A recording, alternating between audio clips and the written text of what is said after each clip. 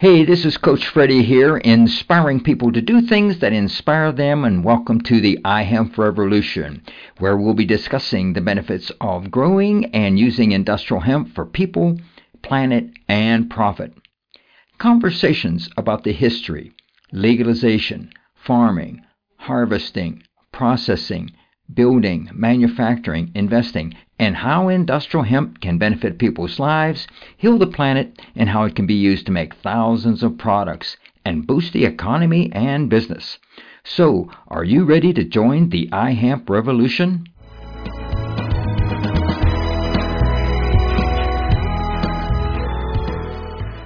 Hey, this is Coach Freddie here. I'm talking with Marcus Grignon, and he is a member of the Menominee Indian tribe in Wisconsin. He holds a double associate degree in tribal law and sustainable development from the College of Menominee Nation.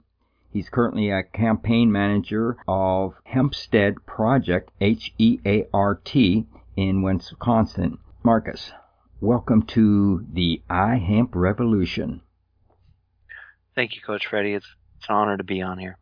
You know, we met at the HIA conference there in Denver recently, and I also see you have a bachelor's degree, and you work for the United States Congress, and you were the agricultural researcher for the College of Menominee Nation. So, Marcus, can you give us a little bit more background on yourself and the Menominee Indian tribe? Yeah. My tribe, the Menominee, have been on the Menominee Indian Reservation since 1848, and that was around the time when Wisconsin became a state. And so Menominees, though, have been in Wisconsin for over 10,000 years. There was an excavation for a highway that happened a few years back, and one of our archaeologists, Menominee archaeologists, went and tested the site, and he said that you could date the people back who were there 2 glacial periods. And so, for me, I'm like, well, that's, it's Menominees. And when I asked him, is that the Menominees, he says, oh yeah, definitely.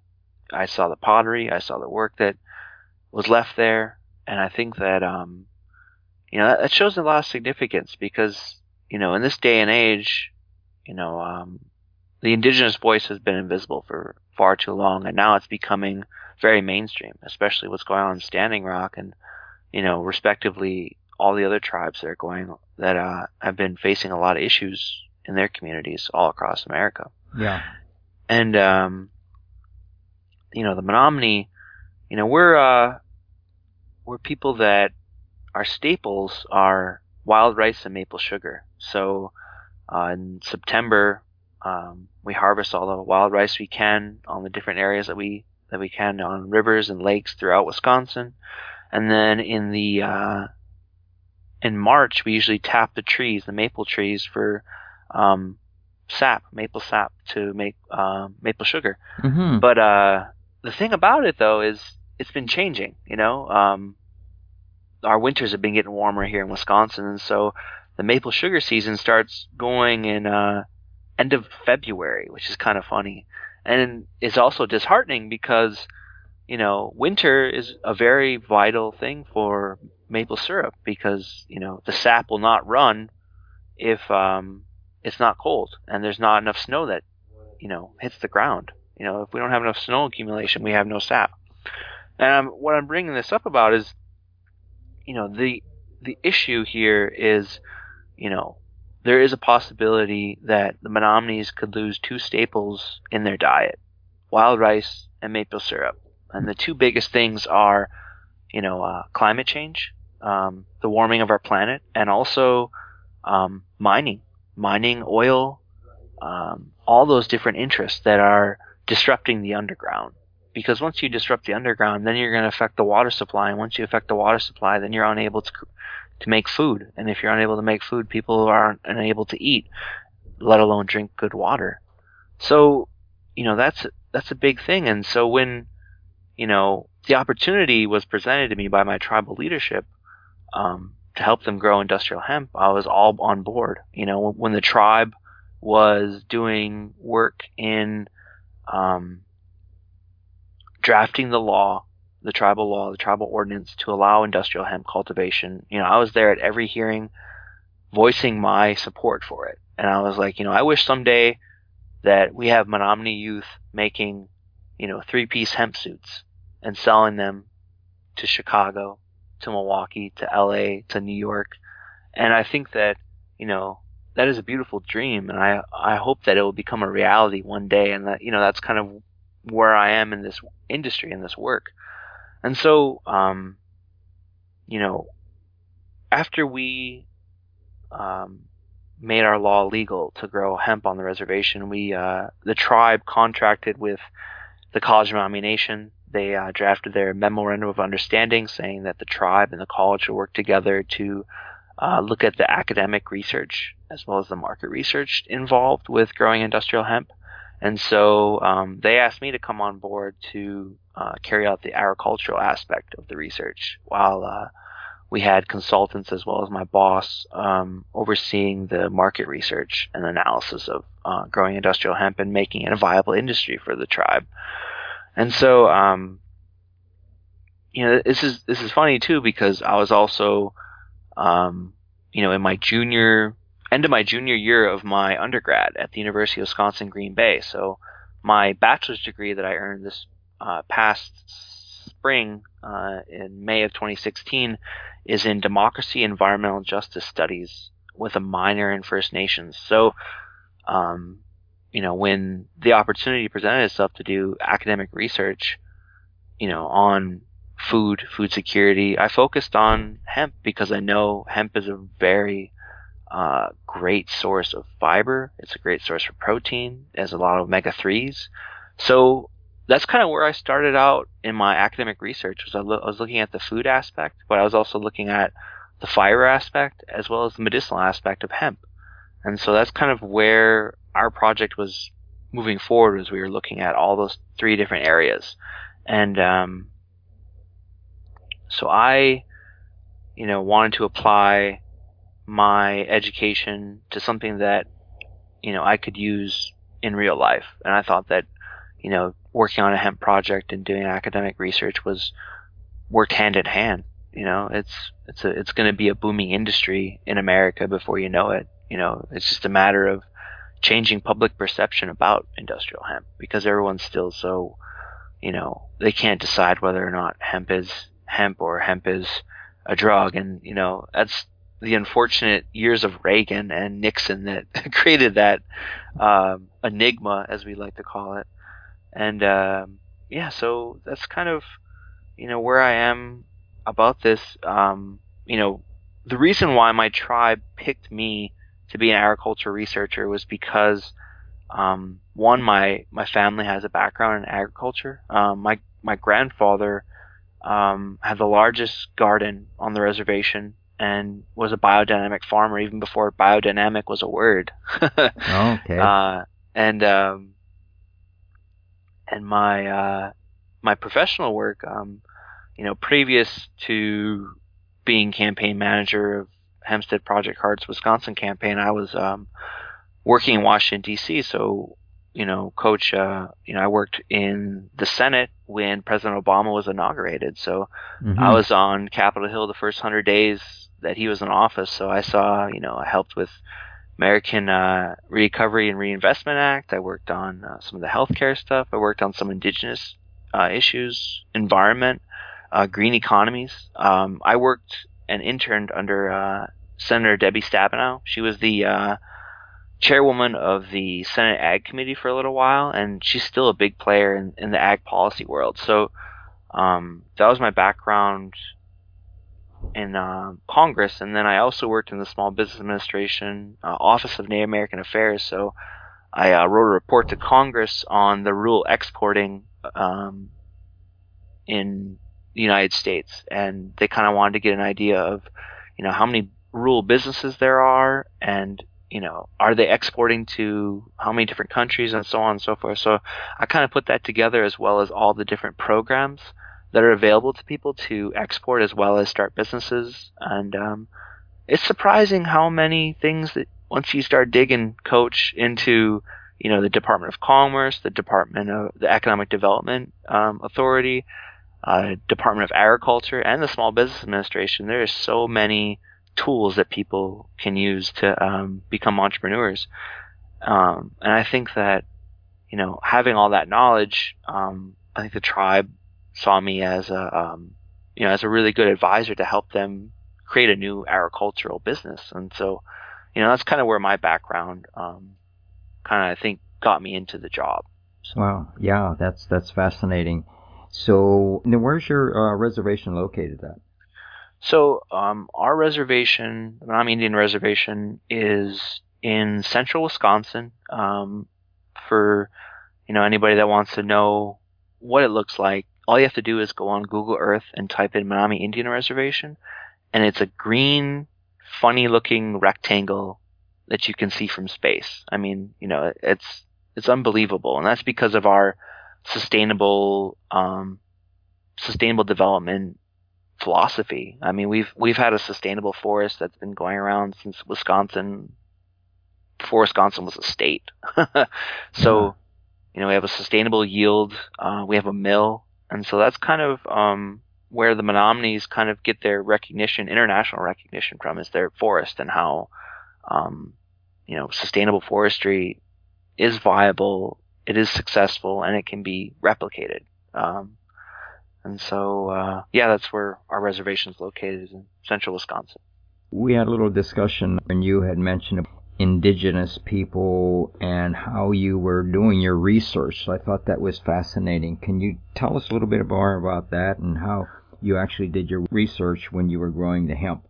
When I was working for the tribe in another capacity a few years back as a research assistant, and we were looking at trying to develop a culturally based education curriculum for the schools on our reservation. And so during that time, I was really inspired and motivated by a man by the name of Dr. Gregory Kahete, and he wrote this book called Native Science, Laws of Interdependence. He also wrote numerous other books too. One is called Look to the Mountain, another one's called Igniting the Sparkle, but Native Science is probably one of the best books I've ever read. And he talked about this whole idea that in our day and age, a lot of research that has been carried out is very linear. There's not really an aspect of holistic framework in any research, really. So I really took that, and I've been kind of applying that to my life ever since I read that, and I think when I was on the hemp field, I kind of wanted to have an indigenous perspective in the research. And so I used a lot of observation, but I also used this framework of the five senses. So, smell, touch, feel, taste, and see, and I was looking at it, and what I noticed about the hemp is it was very resilient. And what I mean by that is we had a lot of hailstorms. We had a tornado that came through. It didn't hit the hemp field, but it was like 5 miles away, so those winds were coming. And what I noticed in the hemp field was there's this one hemp plant that I was I specifically marked it because it was so fascinating, was that the stalk of it broke, and it like literally split right down the middle of the stalk. So it was like on the ground, but yet the branches of the hemp plant were growing. So it the hemp branches kind of became the stalk. So you have all these like little individual stalks trying to grow and trying to hit that sunlight. And I was just like, wow, like that hemp plant is so resilient. Like I kind of felt very in common with that hemp plant because, indigenous people are very resilient as well. So, it was kind of like a symbiotic relationship that me and the hemp plants are kind of having out there. And, some of the research that we did, like I would view what animals would come in, in the morning, I'd look and see what kind of animal tracks would come through. And we had a bear come through there. We had deer. We always had deer coming through. And, we had an eagle, we had turkeys, like it was interesting to see, the animals Mm-hmm. come and view and see what was going on, because I'm sure that they've crossed that prairie numerous times, but then now they had this huge field of hemp there, and I bet it was really fascinating to those animals. I mean, I wish I could talk to animals, but that can't really happen, per se. Well, we can, communicate with them in different ways, though. For sure, Yeah. for sure, definitely.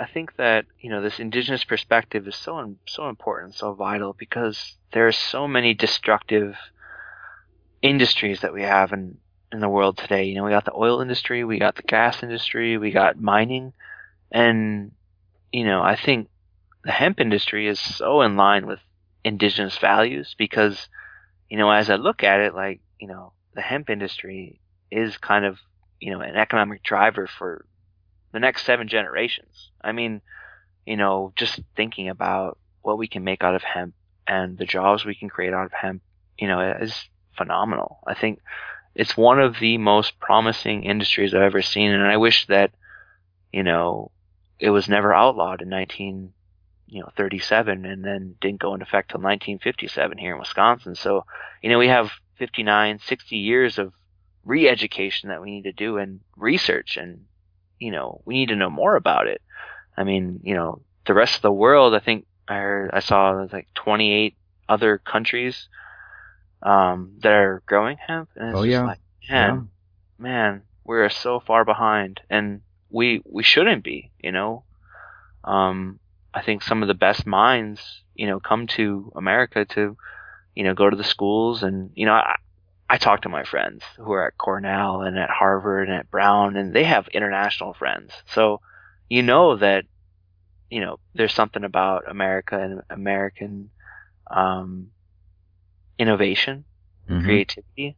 Yeah. I think that, and I've seen it, and I think you've seen it too, Coach, at these conferences we go to. You see the company, the Green Technologies, I believe they're called, that make the 3D pen made out of hemp. I have one. Like, I just did a podcast with him the other day.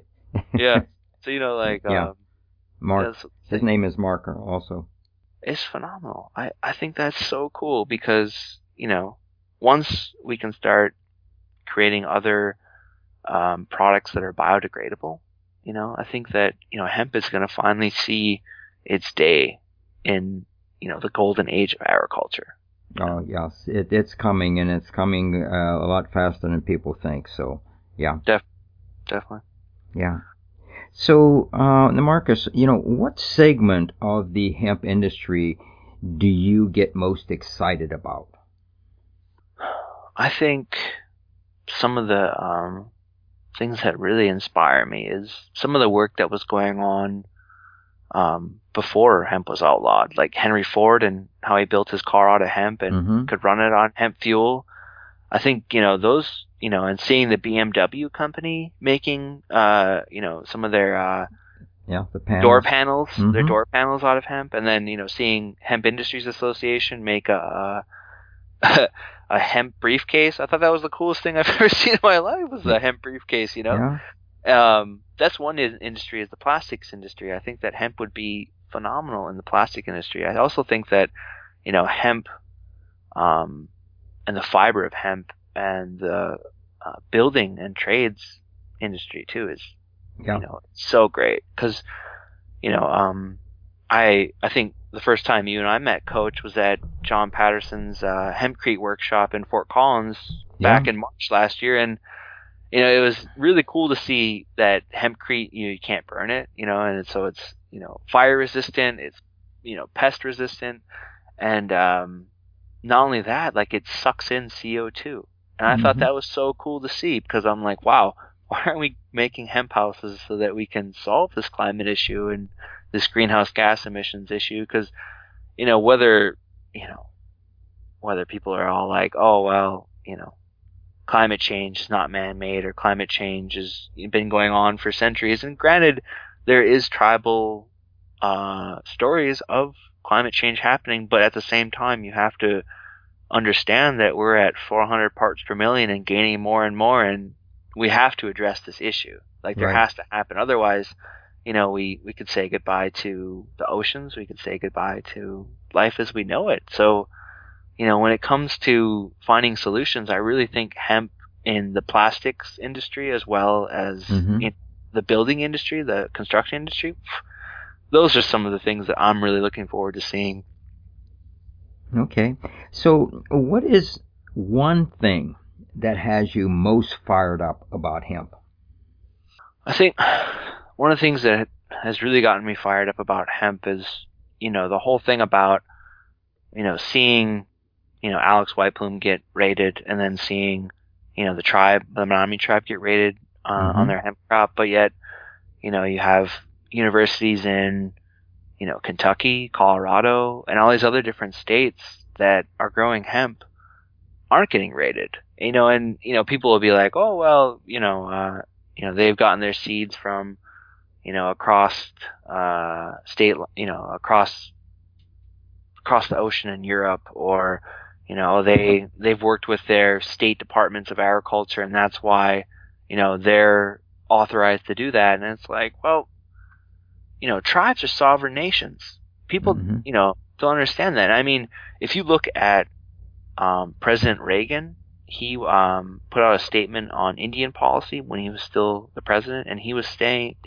that, the government has always been the biggest barrier to tribes creating economic development. And I think that's so spot on, especially coming from Reagan. And then, he never really passed an executive order, or he never, pushed for legislation in Congress to, fix that issue. But he did address it in that policy that he wrote. And then, you look at President Clinton, and he made an executive order when he was still president that said the feds and tribes should always have a government-to-government relationship, and that they should always be,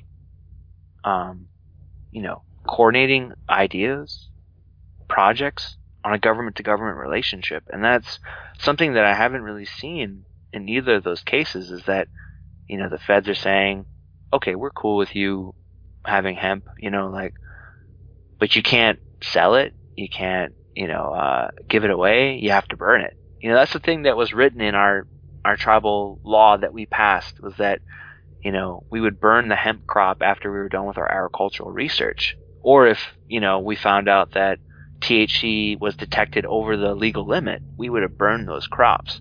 And yet, the feds are still wasting money, authorizing these raids on tribal land. So I get really fired up about that in particular. Okay. And now, you were raided just last year, right? Yeah. Actually, can you tell us a little bit about that? Yeah. So, funny thing about it is, Coach, is like on Sunday is the anniversary of the 1-year raid on the hemp field on Menominee. And Whoa. So, yeah, that's a big thing. And, it's funny because I was just on the hemp field, or at least where the hemp field was, this past weekend with the hemp road trip. Rick Trojan came out, and we went and walked the grounds, and it was just so disheartening because the tribe had we're really banking on that hemp project to help them out, because we're one of the most poorest tribes in Wisconsin. I'm not going to say we take the bait on being the most poorest tribe in America, but we are one of the poorest tribes in Wisconsin. And we were looking at hemp as something that could help us, build more infrastructure on our reservation, create jobs, help us with our healthcare costs. Because we have a hospital on our reservation. We have a clinic. I shouldn't say we have a hospital, because we don't have emergency room services. So if someone gets sick, or someone has life-threatening issues, they have to get carted away on an ambulance 15 minutes off the reservation to get to the nearest ICU. But if we had hemp as an economic driver, that wouldn't happen. We would have all the necessary, basic needs that every human being needs is healthcare. And I think if we had that opportunity, hemp would have created that. So, getting back to this whole thing about what happened last year, So I think we were talking a little bit about before the podcast, and that, the tribe opened a dialogue with the feds in March of 2015, and that dialogue was going back and forth up until the raid. So it wasn't like we weren't saying we're not going to talk to the feds. We wanted to have an open dialogue with the Drug Enforcement Agency on starting a hemp project on the reservation. And it's funny because, I was doing a little bit of digging last night and just kind of condensing some facts on the document that the Congressional Research Service put out in February of 2015. And they said that one of the biggest barriers is trying to deal with the DEA trying to get a permit. Because the DEA doesn't give permits out like just carte blanche, It's very restrictive. And so, my tribal leaders have those emails of that correspondence between March of 2015 up until the raid. We have every email. And so I say it was about end of July. I was out of town at the time, but what I heard from my tribal leaders was that the feds came in and they wanted to tour the site because they finally, after we said, oh, we want to get this legitimate, we want to do all this stuff, and then, come July, we finally, like, the tribal leaders tell the feds, like, oh, we got a hemp plant, we have a hemp field planted, and they're all like, oh my God, we need to come up there right now. And so they came up there, and, at first, some of the test plots we were working with, because some areas we weren't really tilling any ground at all. And we just planted just to see what it would, if it could handle. And the hemp plant, it didn't really cut it. It didn't really grow as bountiful as we thought it would. But then, there was an area that we located on the prairie land that, Coach, the year before, somebody tilled, about 3 to 6 acres worth of soil in that field. And they didn't plant nothing. So, you carry that over another growing season, and that soil is going to be really nice. And so we tilled it again, and then we planted that hemp crop, and boom, we got all these little foot-tall hemp plants, there. And so when the feds came, they saw that crop, and, there was a lot of strong words exchanged between the tribal leaders and the feds on it. But yet the feds did not take that crop that day. And I'm still kind of wondering, like, well, if we were not in compliance with federal law, and if we were going against your wishes, why didn't you just ask us to take that hemp crop up then? Why did you make us go through all of that labor and costs that was associated with maintaining that hemp crop up until you guys raided us? And, they raided us right at harvest time. Like, we just got hit with a huge frost, and those hemp plants were still going.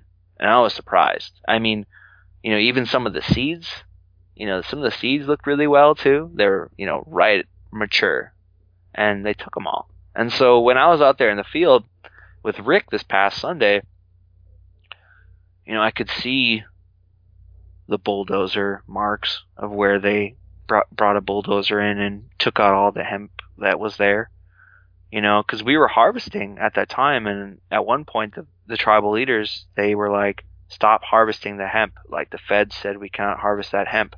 And so there was like maybe another acre or two left of hemp still standing, and they just bulldozed it all. So when I was walking through the field, I saw all the tracks. Like, I'm not kidding around. I saw the tracks. Like, they bulldozed and took the hemp plants, they took the soil, and they took the roots, and so they destroyed that whole symbiotic relationship that we were seeing and we were doing our research on.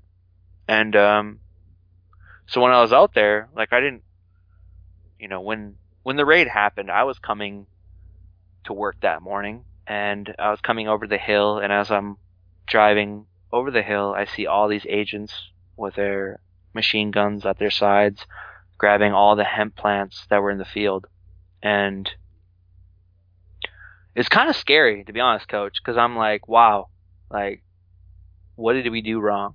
Like, am I a criminal now? Are they looking for me?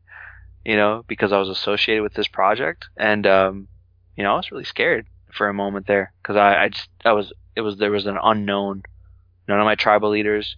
The funny thing about it was our tribal chief was out of town when they raided us. So he was in California at a National Congress of American Indian meeting. They have them all over the country where all these tribal leaders come together and they talk and, they collaborate and, they carry out economic ventures together. And so he was out there doing that, and the feds come in and they raid us without, him there. So it was kind of like, okay, so probably like the one person that would probably told you guys no and probably would have put an injunction on you is out of town, and you go right underneath his nose and steal all those hemp plants because they stole them. Let's be honest here. Like, yeah, I mean, I argue with people all the time about, the validity of this hemp project, and I will always tell people, you know what? People will say that this is a violation of federal law, but really, in all actuality, we were creating jobs. We were conducting academic and market research. We were doing some of the same testing methods as the University of Kentucky was doing. So I don't see how, this is a violation of law. Like, we're not looking to, sell this hemp plants so that people could smoke it. We were looking at the viability and the feasibility of creating a business for the tribe. And that's what it was, and, I wish that we had the opportunity to continue doing that because, I still have a license with the tribe it's for 3 years. So I was, I had my license for that 1 year up until the raid. And then this past growing season, I could have grown hemp, but I can't because, our tribal leadership, said that we will not grow hemp until the state of Wisconsin allows hemp to be grown. And so, the raid happens and they take everything. Yeah, and, that's a shame. But Marcus, so what is your next step here for you and the tribe? So, one of the really unfortunate things about this whole project was that there wasn't really a lot of education around, well, I shouldn't say, there wasn't a robust way of carrying out educating our tribal members. I mean, we had, I think, a 5-day expo where we had, people in the hemp industry, people in the medical marijuana industry come on our reservation to our casino in our convention center and, talk to our members about, hemp, medical marijuana, everything, because it was a big thing because that whole co-memorandum that was sent out and the Wilkinson memorandums that were sent out by the Department of Justice regarding medical marijuana in the United States as well as cannabis in Indian country and the parameters around having a legal project going. And I think when it comes to the tribe, I was really saddened by that decision because I think what it came down to is money. The tribe probably didn't want to spend X number of money to hire an educator to, have people take tours of the field or, have demonstrations of what can be made out of hemp. That wasn't really done. And so, when right before the hemp crop was raided, I got wind that the feds were going to come in, and I wrote a letter to Hempstead Project Heart. It's a nonprofit organization based in Berkeley, California. It's under the umbrella of the Earth Island Institute. So they're all about building awareness around industrial hemp and making it a major crop to be grown in the United States at some point in our lifetimes. And I one of the people who founded the organization was a guy by the name of John Trudell, and he's a famed poet. He was a Native American rights activist at the time. And so I wrote to him and the organization, and I was like, we need your help. We need someone to come here and educate people about the benefits of growing industrial hemp. And, the what it could do for, in a tribe to become self-sufficient. And they answered my letter, and they said that they'll do anything they could to help me. And we were working together, the month leading up to the raid. And once the raid happened, they were upset.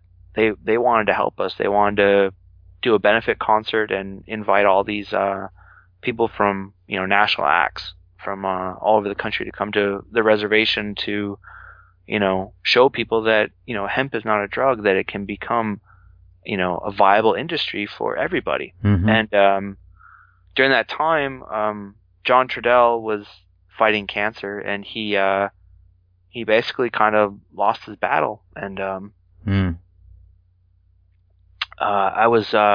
got an email from his one of his co-directors, Faye Brown, that he was going to pass away, and that he wanted me to he wanted to contract me for doing some work with the organization. And so I asked Faye if I could fly out to California and see John, because he was in hospice. And John honored my request, and I flew out to see him. And I saw him 4 days before he died. I was one of the last people to talk to him. And John has been he was my idol. I was 16 when I saw his movie Trudell, and that's the reason why I got into tribal law at the College of Mountain Nation, was because of John. And he basically told me he wanted me to build an alliance between natives and non-natives to make hemp legal in the United States, so that one day we would see it replace corn as the major crop grown here. And he said that it would start in Wisconsin, and that Wisconsin has a rich history of hemp, and that we had, some of the biggest industry in the United States has ever seen in the first half of the 20th century. And so I said that I would take the position, and I would help and carry out his vision for him. And so that's what I'm doing now. And fantastic. Yeah, it's a real honor, Coach. It's something that really hits me in the heart. Well, I could hear it also too. So I commend you for doing that, and anything that I can do to help out, I will. Okay, thank you. I really appreciate it. Well, it's a great story, and Marcus, I want to thank you for being a guest on the iHemp Revolution. Thank you. I really appreciate it, Coach.